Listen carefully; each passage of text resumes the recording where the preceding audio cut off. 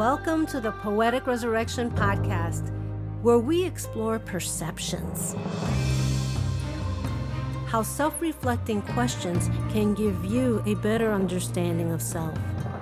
I'm your host, Sonia Iris Lozada. Stay tuned.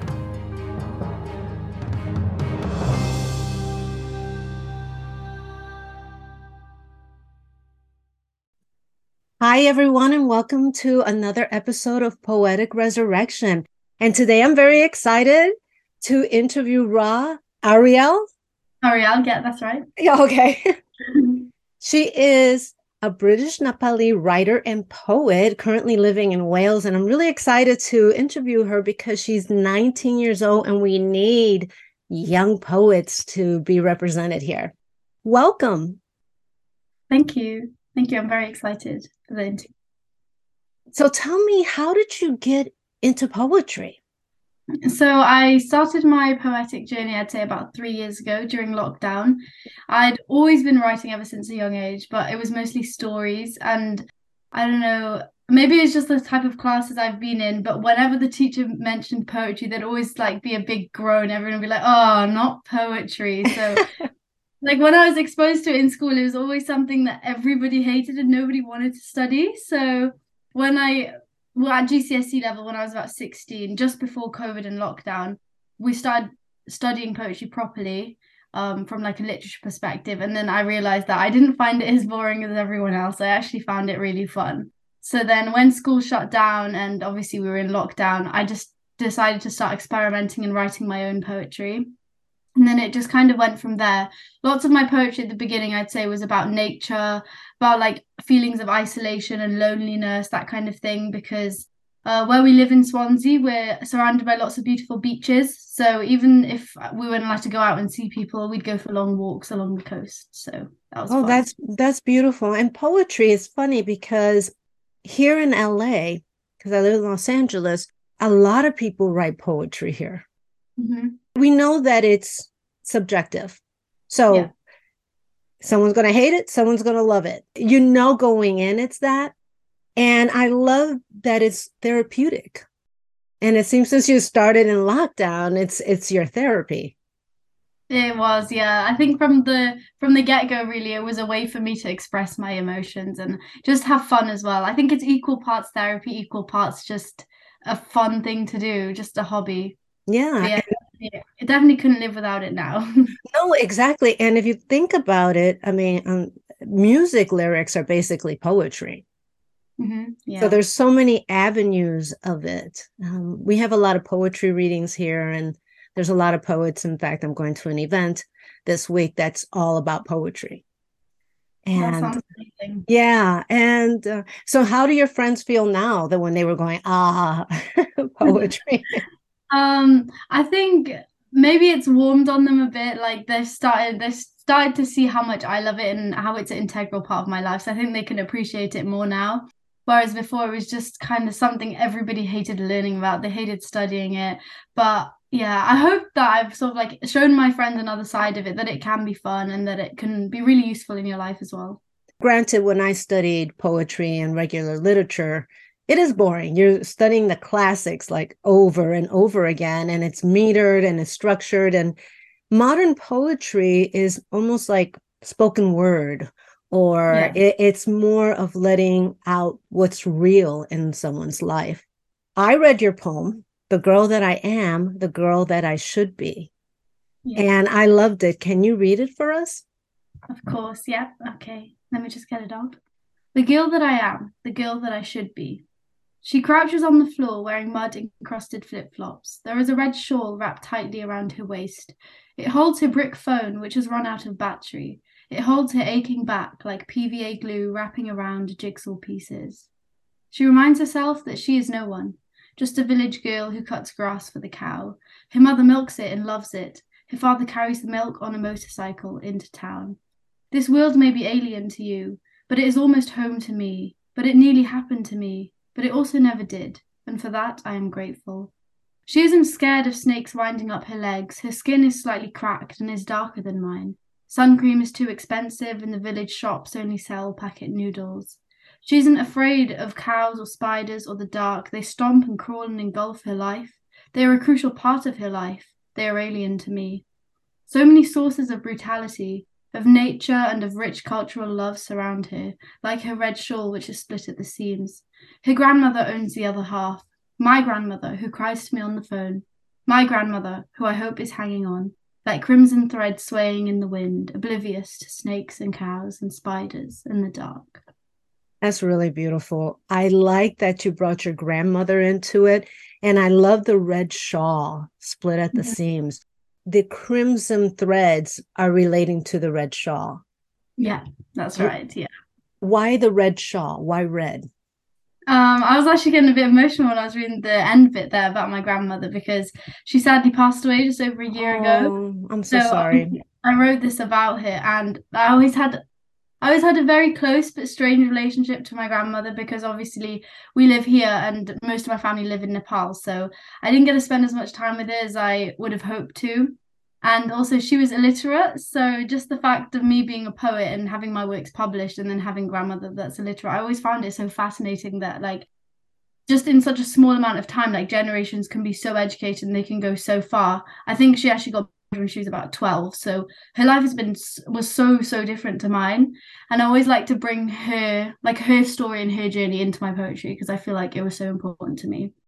But yeah, I always she had this red shawl, or she used to give us bits of cloth from like her old clothes sometimes for luggage tags so that we could recognize our luggage in the airport. So that's kind of the imagery that reminds me of her Oh, red shawl. that is so beautiful. When you lose a parent or a grandparent, it's another part of life that we live, but it's also gone. It is, yes. And you Yes. never realize that it'll happen until it's happened. Even though you know it will, it's not like, it's always a shock. Yes. And you stay in disbelief for a while.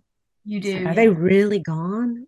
Even though you went to a funeral or a wake or whatever your belief system is, Mhm. it's still, and you think about them because I lost my mother. So I know what, that's like. You just think of them all the time.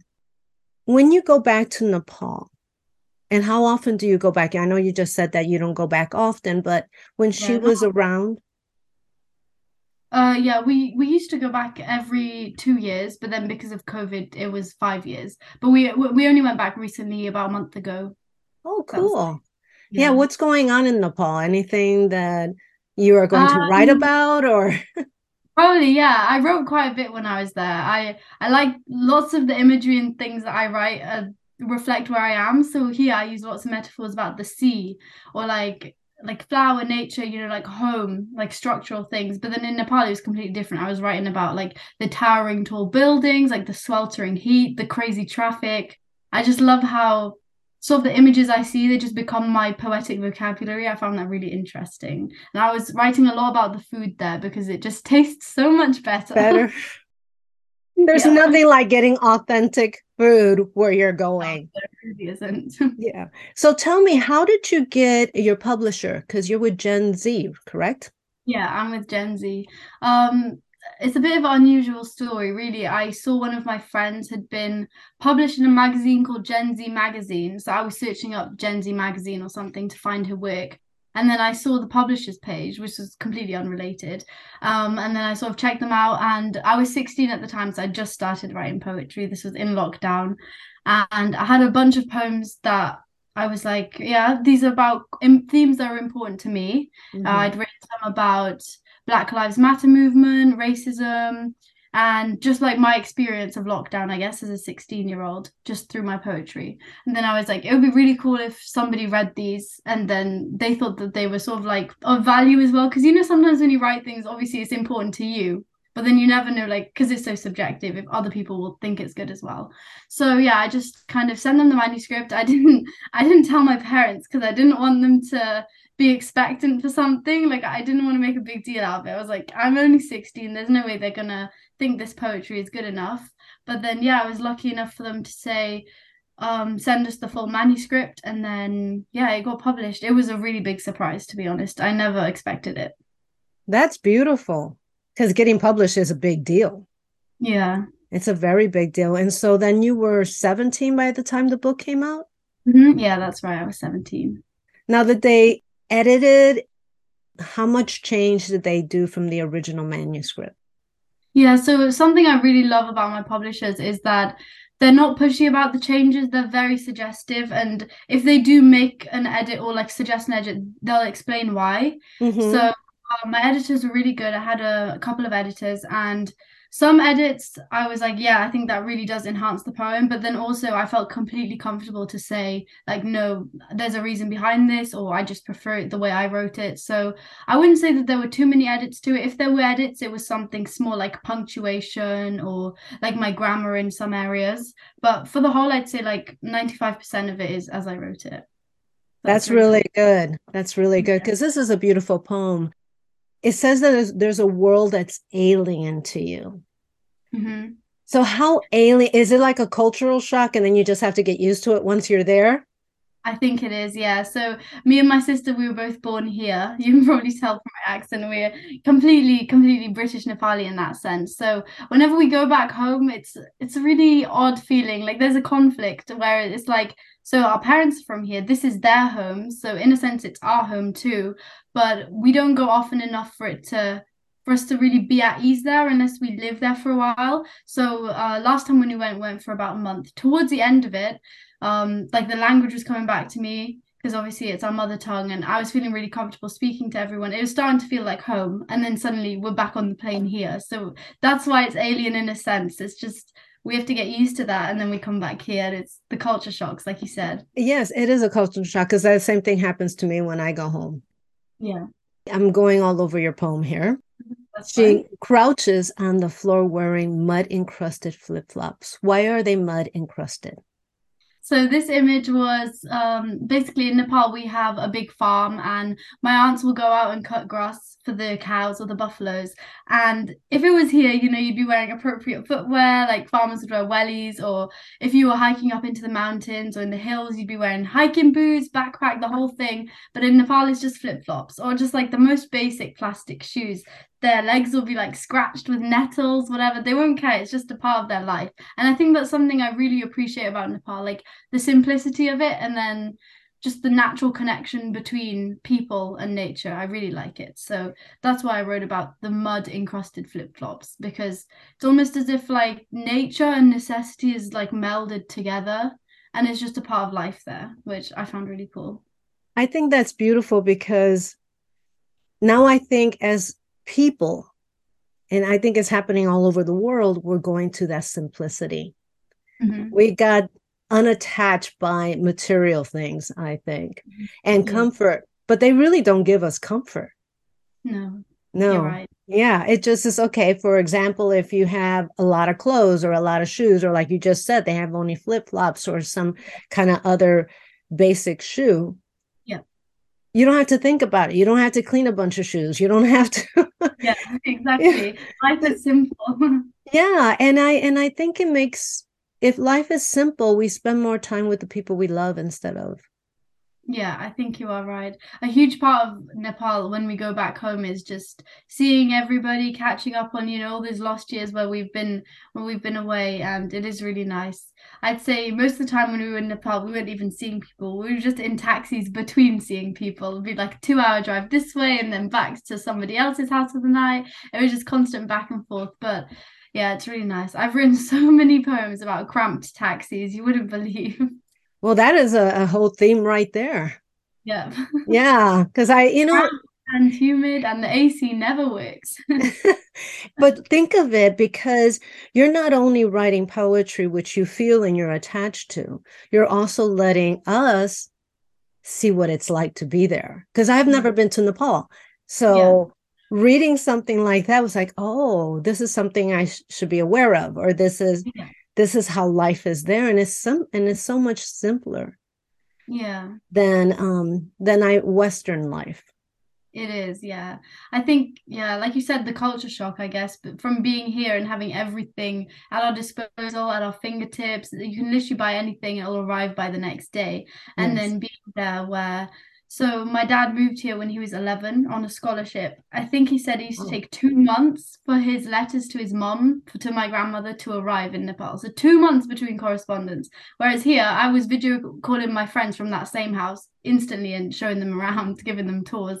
So it just shows how much has changed. it's changed a lot. And it does. I remember when you had to wait Hmm. for snail mail, Yeah. and then emails came in, and it has made our life easier in terms of communications. And it's weird. I always find that nature works in a way that prepares us for the future. If we didn't have email or phone or anything like that during a pandemic like they did in the first one, Hmm. back in 1918, Yeah. it's wow, that was really hard. It would be hard to contact Yeah. people.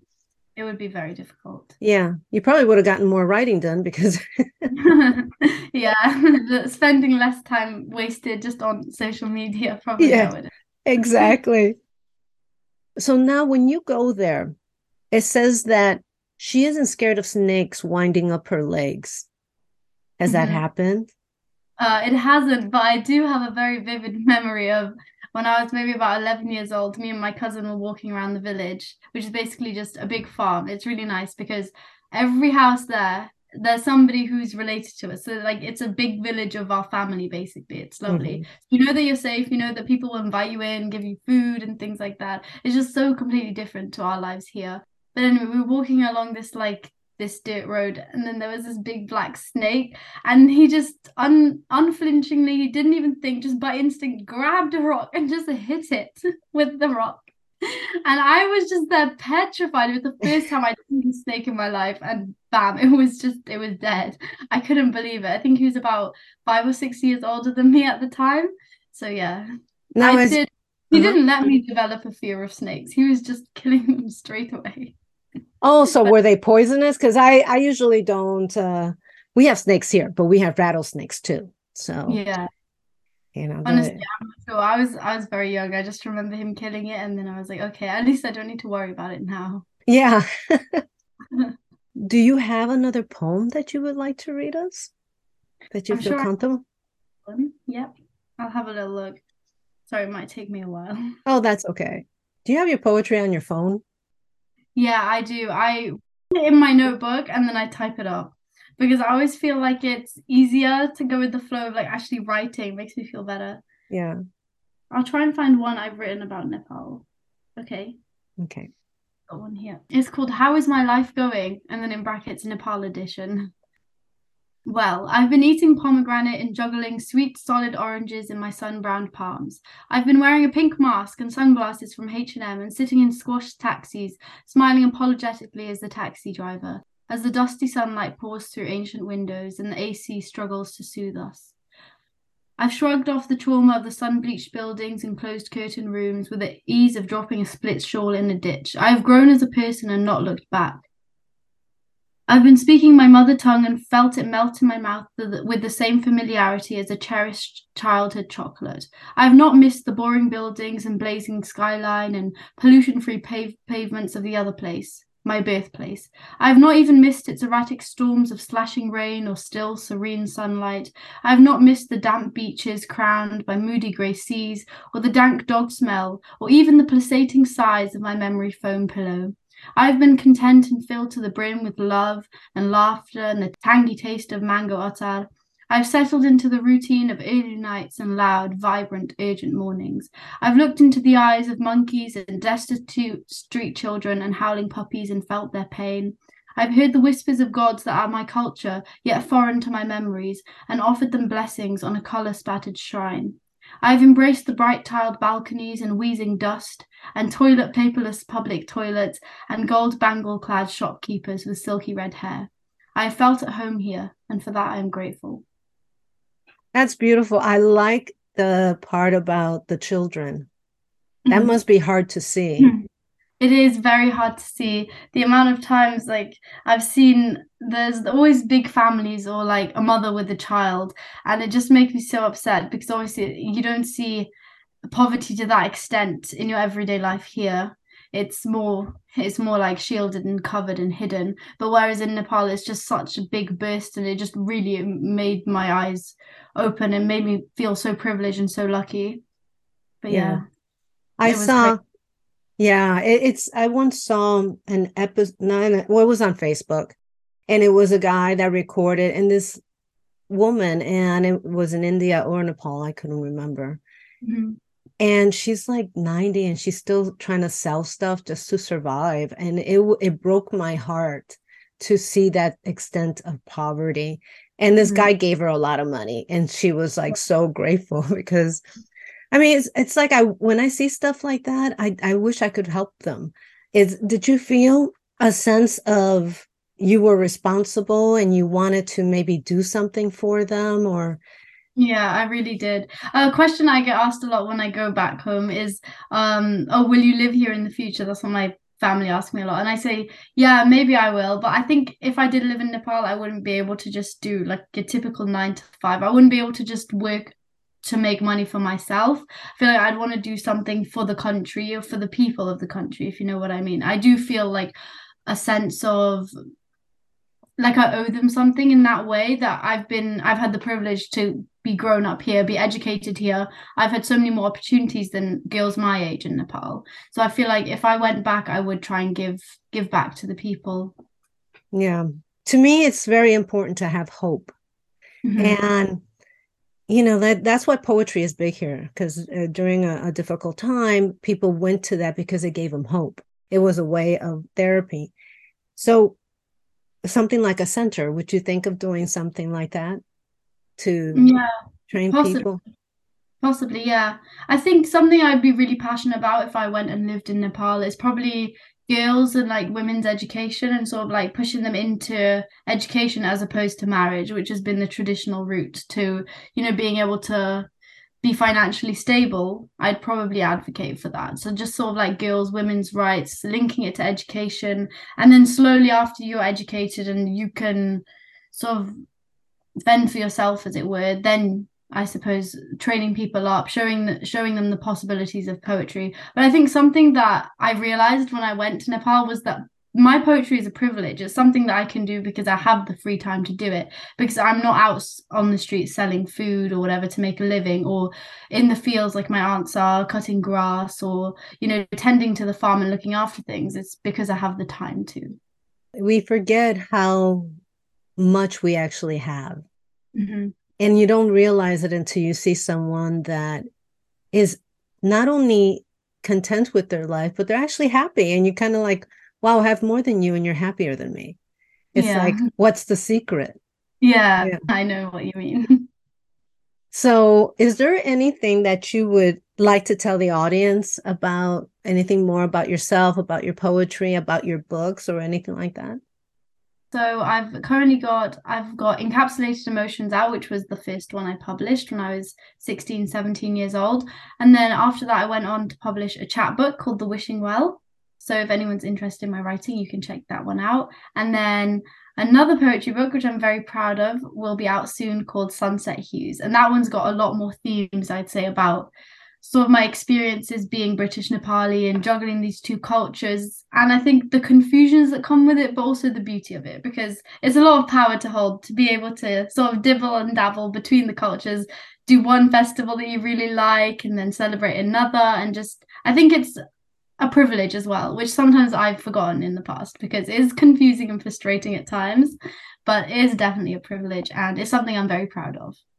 I think it's beautiful to be multicultural, Mm-hmm. but it does have its stigmas because it's you have to learn how to be in one and learn how to be in another.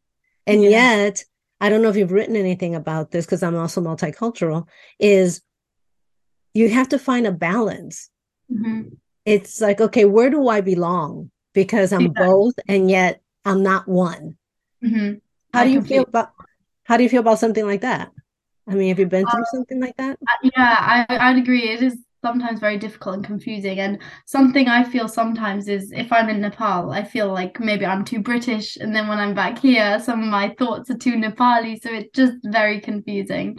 But I think it's something that it's sort of like an internal conflict. You can work it out, resolve it. And the thing that has really helped me, obviously, is my poetry. Just getting it all down on the page does help me. To me, it feels like a rational way to cope with it. Yeah. It's very creative, not that rational. Yes. You know what? The same thing. It's poetry was a thing for me. Where do you Mhm. fit? Yeah. It is difficult on that. Now, do you have a website that people can go to? I'm mostly active on Instagram, so if anyone wants to reach out to me, or I post a lot of content and new poems on there. That's encapsulated underscore emotions. So same title as my Facebook. Oh, perfect. Is there anything else that you would like to tell us about yourself? We have a few minutes before we I think just maybe going back to, what we said about people being less privileged than us. I do have a little thing that happened to me in Nepal, Ooh. which was when we were in the village, these two men came up right up the hill. We live right at the top of this really, really big hill. I don't know how they walked it. They were pushing these bikes. And what they do for a living is they collect other people's cardboard or papers or like plastic tubs Mhm. to recycle. So they sell them and maybe get like, I don't know, not enough money. They don't get a lot of money, but they make their living from going into villages like mine and asking people, do you have anything you need to recycle? Can we take it? So yeah, they brought those in. They were wearing flip-flops as well. And then later that day, me and my family went to a restaurant and it rained really, really heavily. And while I was sitting at that restaurant eating my food, all I could think about was them pushing their bikes up the hill like in the rain with their flip-flops on. Literally, I don't think my food even digested properly. I was getting really upset and worked up about it. And it was quite early on in the trip as well. So I was still dealing with the culture shocks and then just that image of them and just knowing that they were so far away. I don't know where their home was, where they'd come from, if they'd come from India into Nepal, but I was just wondering, like, where are they, like, are they safe, are they warm, are they dry? Just knowing that I was. And at the same time, you can look at it and say, they don't know another life. Hmm. So Yeah. for us, we see, we know another life. Yeah. And but at the same time, it's I'm torn between that because it's like I find them much happier, but Hmm. I also it breaks my heart that they have to work so hard just to make a living. It's like they're Just to, always in starvation uh-huh. mode, Yeah. survival mode, not starvation mode. Yeah, completely. And that's what you just said is what my mom said, that they don't know another life. This is their way of living. This is the way it's always been. So they don't really realize that they're missing out. That's what she said to try and calm me down and make me feel a bit better. Yeah, because it is true. They don't know. Yeah. And I think that once people are introduced to it, then they know.